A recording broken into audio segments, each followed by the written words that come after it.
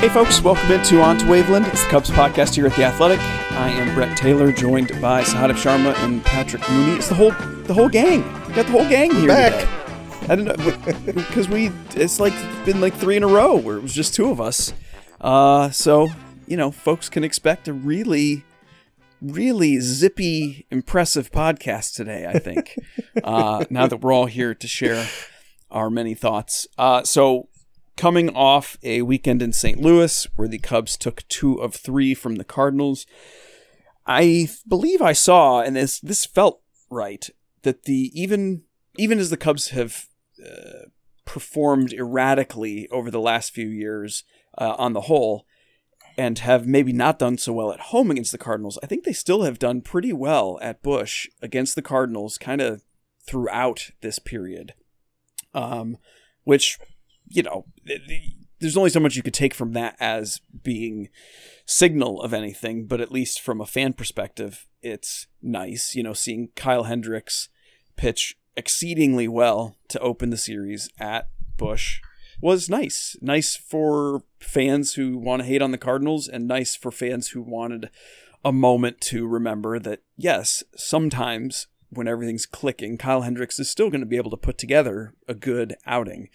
Maybe we start there.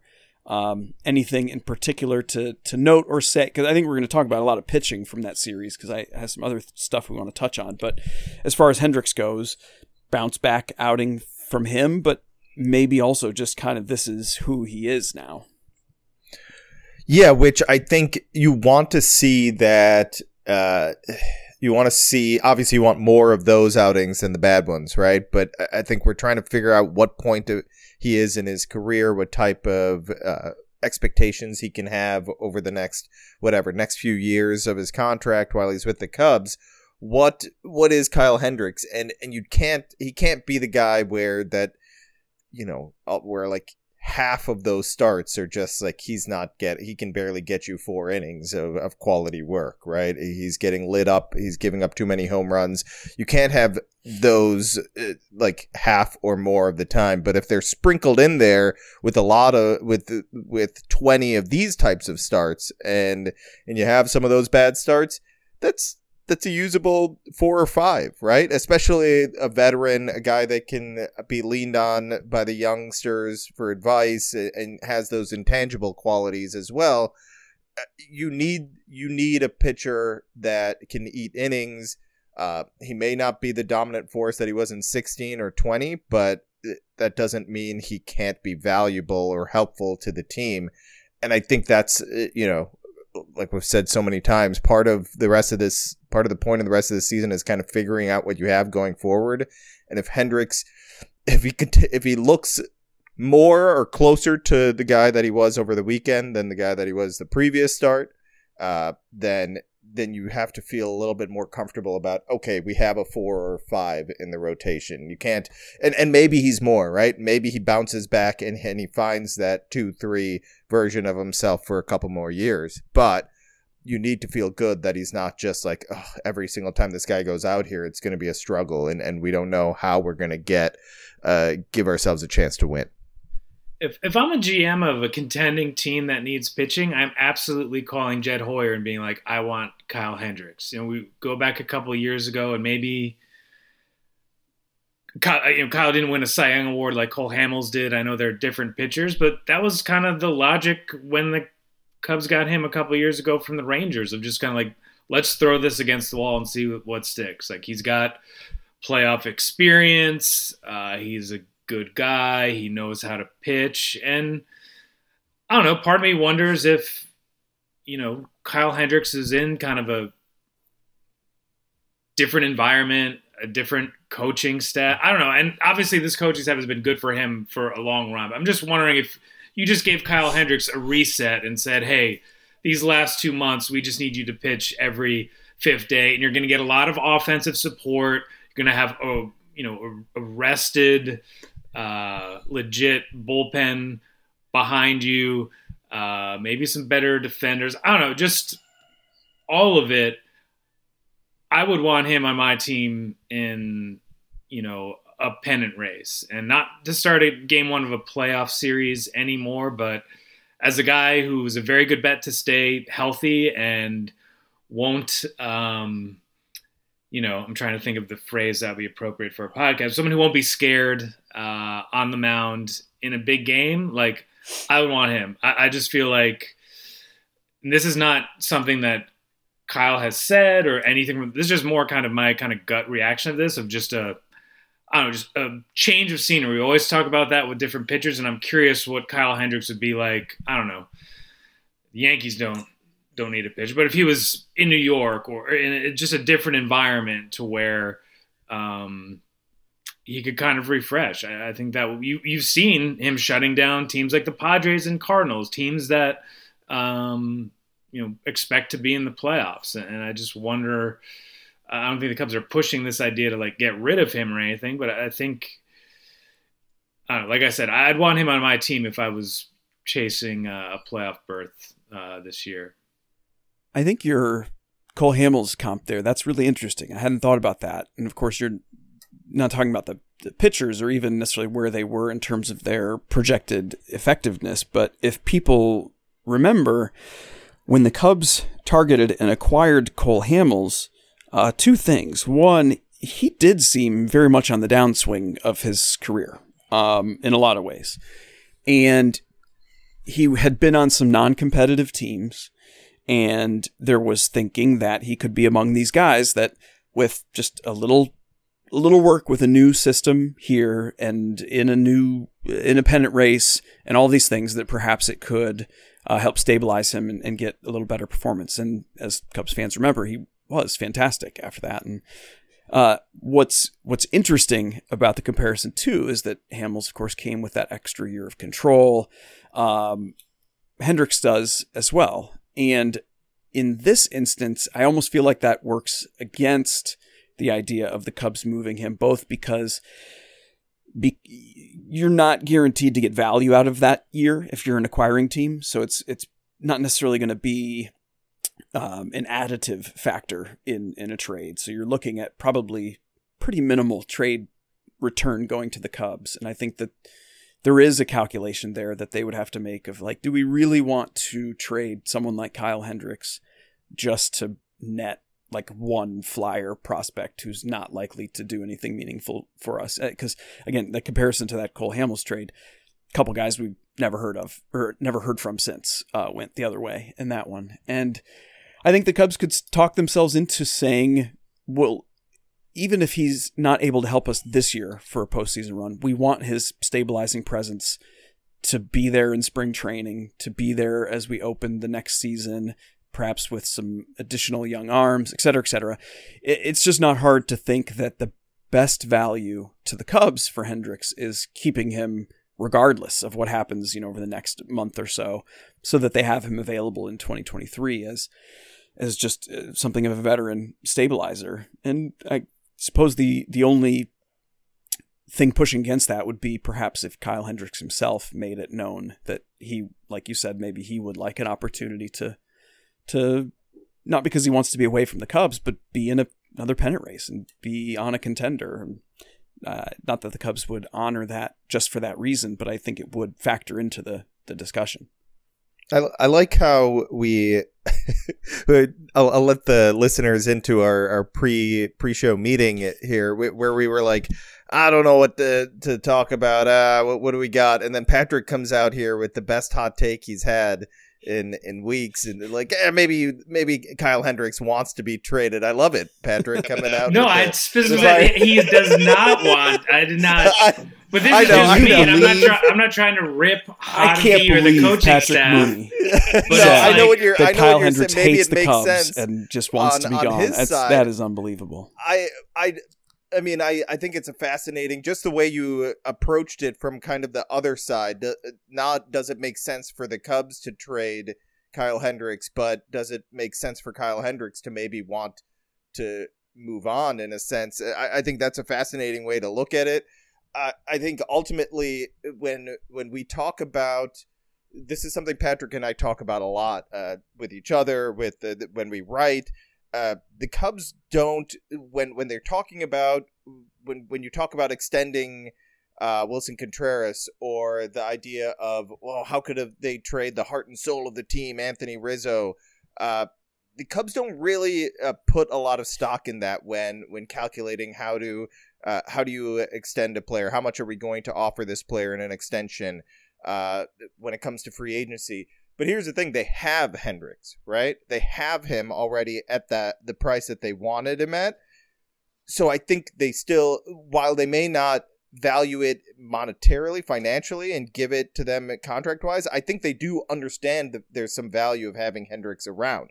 I hope they understand that, like that, because there is value for him to be around. He's been around a long time with this club. He's seen the highs, he's seen the recent lows.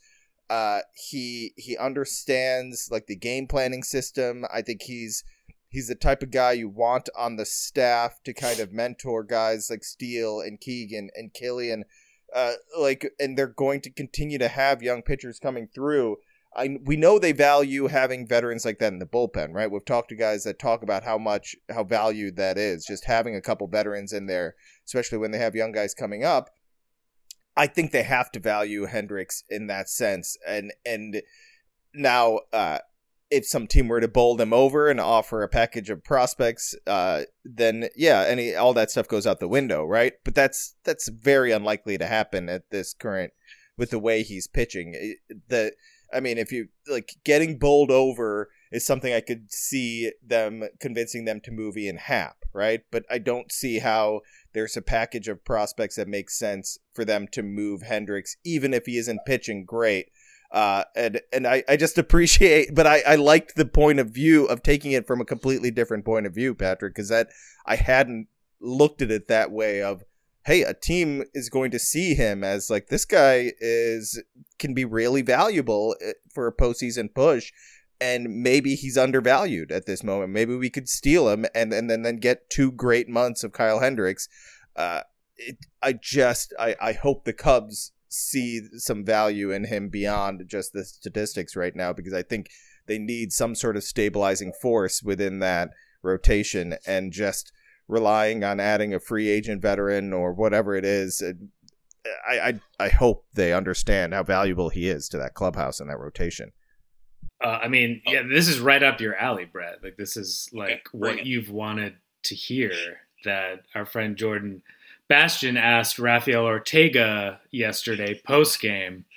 And so I went into yesterday thinking, if I could see Hendricks, it was kind of a shorter pregame availability because it was a day game on getaway day and whatever. But I just want to be like, so Kyle, can every quote you've ever given us over the last couple of years about getting traded, can I just like reuse those? And he's such a good dude, he'd laugh, be like, yeah, sure. Ortega got the question yesterday from Jordan from MLB.com, and through translator Will Nadal, he gave this amazing answer of like, yeah, I'm playing for all 30 teams. That would be an amazing opportunity.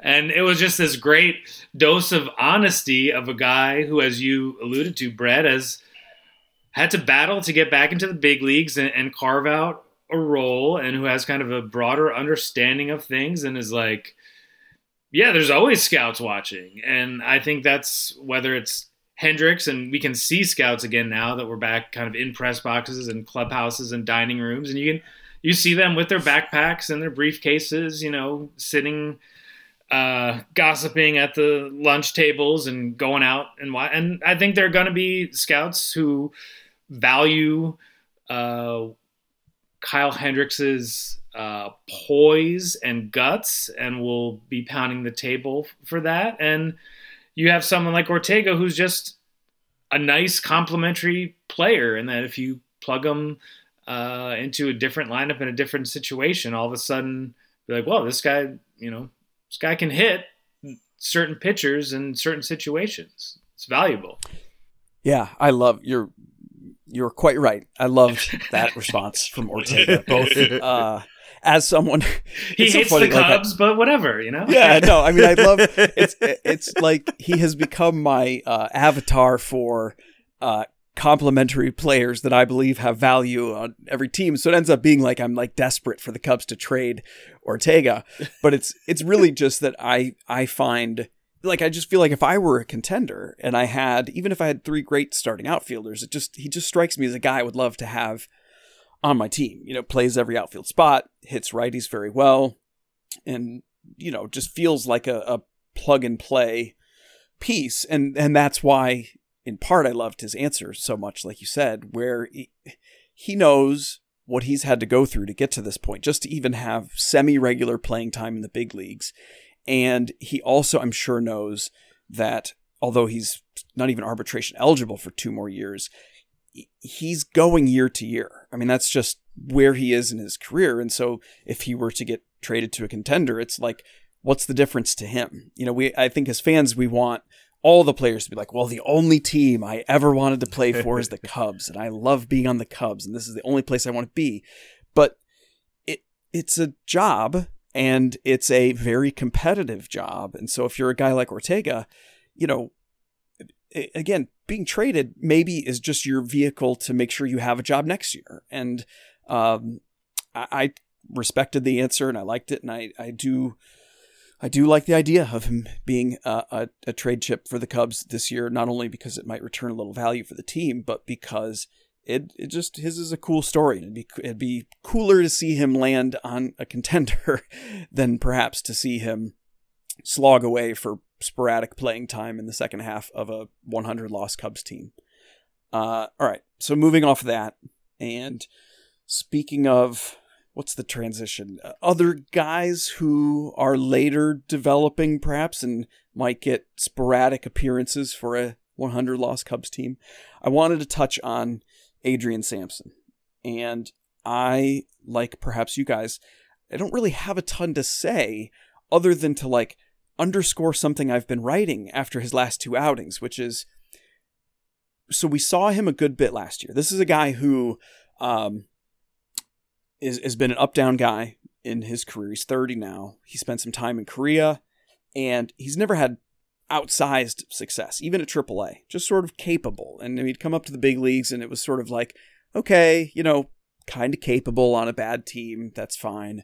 And what we saw last year is he was having some success, but he was just giving up rockets. And there was nothing in his performance last year that could have led you to believe that there was a different type of pitcher, just command control. And sometimes the ball finds gloves, sometimes it doesn't, and you live and die by that as a 6th, 7th starter type.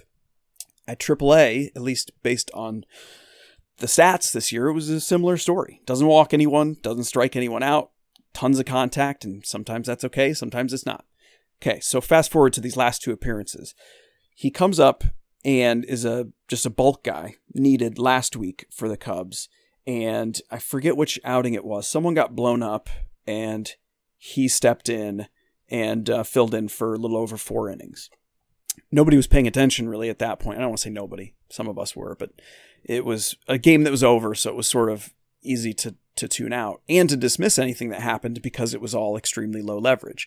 But if you were actually watching, Sampson was throwing like 95. His slider had this nasty bite to it that was baffling guys. I mean, he was getting whiffs up in the zone on his 95-mile-an-hour four-seamer, and it was shocking. He was getting a huge volume of whiffs that was completely dissonant with anything we've ever seen from him before. I noted it at the time, and I was like, I don't know what to make of this. I've never really seen a guy just sort of one time look like a completely different pitcher at age 30, just out of nowhere. So then he gets the start on Saturday. Fill in. Cubs just needed somebody, and he was up. He's rested. Go ahead. He does it again. He goes 5 innings. I think he struck out like 6. He got a 15% whiff rate or something. And like, if he's showing up on Pitching Ninja because some of the pitches are so nasty. And it's like, if I didn't know it was Adrian Sampson, and I didn't know the profile, and I hadn't seen him last year and all this stuff, it was just sort of random guy. You show him to me, I'd be like, man, this guy's interesting. This is some really interesting stuff that he's throwing. And I don't know what to make of that. Don't know if it means anything. Don't know if there was some substantive change. I dug in as best I could. He started throwing the four-seamer a whole lot more these last 2 outings. He has added a cutter. Maybe that improves the shape of his slider somehow. Don't know. Just, I've never seen anything quite like this, where it was almost 10 innings worth of a guy mid-season looking just completely different. And I don't want to set people up for the fall when, as typically happens with guys, he reverts to who he was. But it does look fundamentally different, and I don't know what to make of it. Yeah, I'm just quickly looking at like his whiffs in a game and whiff percentage. He's had some outings like that. The only ones above 20 pitches came last year with the Cubs in September, and then the one that the relief appearance that we saw just now, the only ones above 20% and above 20 pitches were the last couple of years, and then really not much of that. So I'm kind of at a loss for words as well. I don't know, just looking at the numbers as far as how often that's happened and what he's doing, if this is anything more than a blip, because he has done it occasionally, just not in bigger bursts, very rarely in the type of big burst that we saw his last start. We saw a little bit of it last year, but yeah, I don't remember it standing out like this. And you're right, like this stuff almost looks better, like it's better, but the numbers aren't showing any like bigger drop or movement in anything just yet. The velo is up. He's up about a mile and a half on the four-seamer. Yeah. So I don't fully get it. I don't fully know what he's changed, if anything. If we're just seeing one of those runs from a pitcher that happens, it's one of those things where, for me, I'd like to talk to Tommy and guys on the coaching staff and just confirm, like, has anything happened here? Or is he just like, what's going on? He's just pitching well. He's just feeling good. Sometimes that happens, right? A guy just feels really good on the mound. And it's like, I haven't changed anything. I'm just feeling good. And it can go away, right? And then they end up Brian Dunsing, right? Brian Dunsing's out there just trying to like have his breakfast or something, and he's catching strays. It's like, what the I didn't do anything to you. Very nice man. guy, great dude. And I remember asking him, like, what's going on? One time I asked him, like, how are you like this good all of a sudden? What's going on? And when his response was like, I'm not really sure, I was like, oh, okay. Like, well, I'll write that, but that doesn't sound promising. And then I think it shortly after that went to hell for him, unfortunately. Great dude, though. It was because your question. He was like, wait, yeah, maybe I'm not doing anything differently. Oh, no. He got terrified and just was awful. But Adrian Sampson is a similarly great guy, and hopefully there's something concrete that we can dig into here. But I haven't figured it out through the numbers, other than very small things that we discussed here. Like an uptick in velo obviously matters, and a slight change, and maybe it is just as simple as that. Like he's using some pitches a little more often, and those pitches are better than they were a year, 2, 3, 4 ago. I mean, I'm not sure how Sampson had time for this enlightened breakthrough or like residency in the pitch lab, since he was promoted to the Cubs May 8th, optioned to Iowa May 9th, DFA'd May 10th, claimed by the Mariners May 13th, then optioned to Tacoma, DFA'd May 21st, sent to Tacoma May 24th, elected free agency May 25th, signs back to the Cubs on the 31st, selected June 16th, optioned June 20th, recalled the 23rd. But what I will say, Saad have alluded to it, is that Sampson was pissed when he was sent out after having a great outing. And he said he chose his words very carefully because he knows this is kind of a political process as well. But he made it known that he fundamentally disagreed with the decision. And I think, at this point, he should, he kind of realizes his spot in the game and kind of how these transactions work. But I also thought that David Ross made a great point of like, the guys who are okay with that, you don't really want them on your team. He didn't like put it exactly that way, but it was just kind of this thought that, you want guys who are competitive and believe they belong and are willing to fight.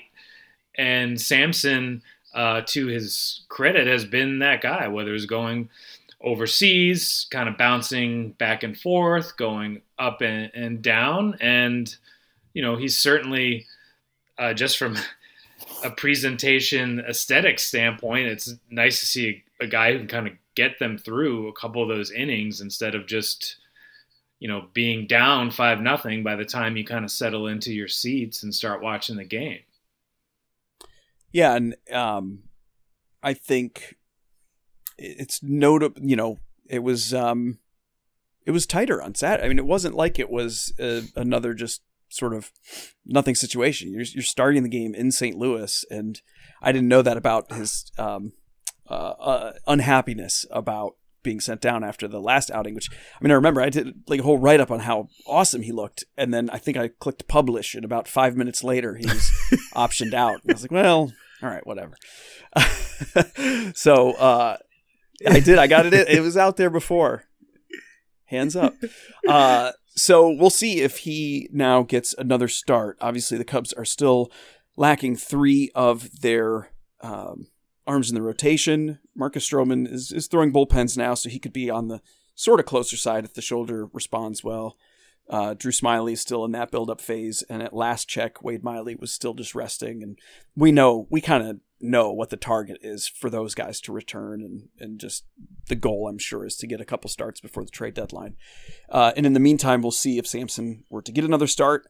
I would say his path just got a little easier with the last game in the series, which was Alec Mills struggling badly. And I'm certainly not ready to say throw in the towel on Alec Mills as a swing guy, because it's been 17 innings this year. He wasn't healthy and, whatever.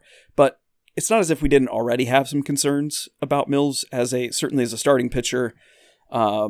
Struggles badly against lefties. The command control, again, is always subject to bad BABIP days that just blow you up. And I think as we get closer to him being a guy who's going to be arbitration eligible, who's on the 40-man, where the Cubs are sort of getting really strong in these multi-inning type guys, I think I'm not sure how long the leash is going to be for him. And it was interesting in tandem with this conversation that he was followed by Matt Swarmer, who otherwise would have made that start, but was moved into the bullpen finally because the Cubs want to see how the 2-pitch mix with the plus slider plays in relief. And he threw 2.1 scoreless, hitless, looked great. And I think that is going to probably be a pretty nice role for him. And so, I think there's a coordination among those 3 guys in terms of what the Cubs are going to do next time through the rotation. But I very much liked what we saw from Sampson starting and what we saw from Matt Swarmer in that multi-inning relief role. Yeah, you know what? The Swarmer multi-inning relief role, and I've said this before, I think that's where he thrives in the big leagues ultimately. And also, we know how much Ross likes someone that he can trust in that role. He likes having someone that can be in that role. He prefers Keegan Thompson in that role than in the rotation. But if you have someone like Swarmer, and if you have Keegan pitching like he has, what has it been now, 2 or 3 starts after the dreadful, the Baltimore. It's been 2 starts since Baltimore and New York, which were just awful starts, right? And we've discussed why that can even be important for him to have those. But if you have Keegan in the rotation now and Swarmer in that spot, that's nice. Those are nice pieces to have going forward, right? So many other things that need to be addressed, of course, to make this a good team.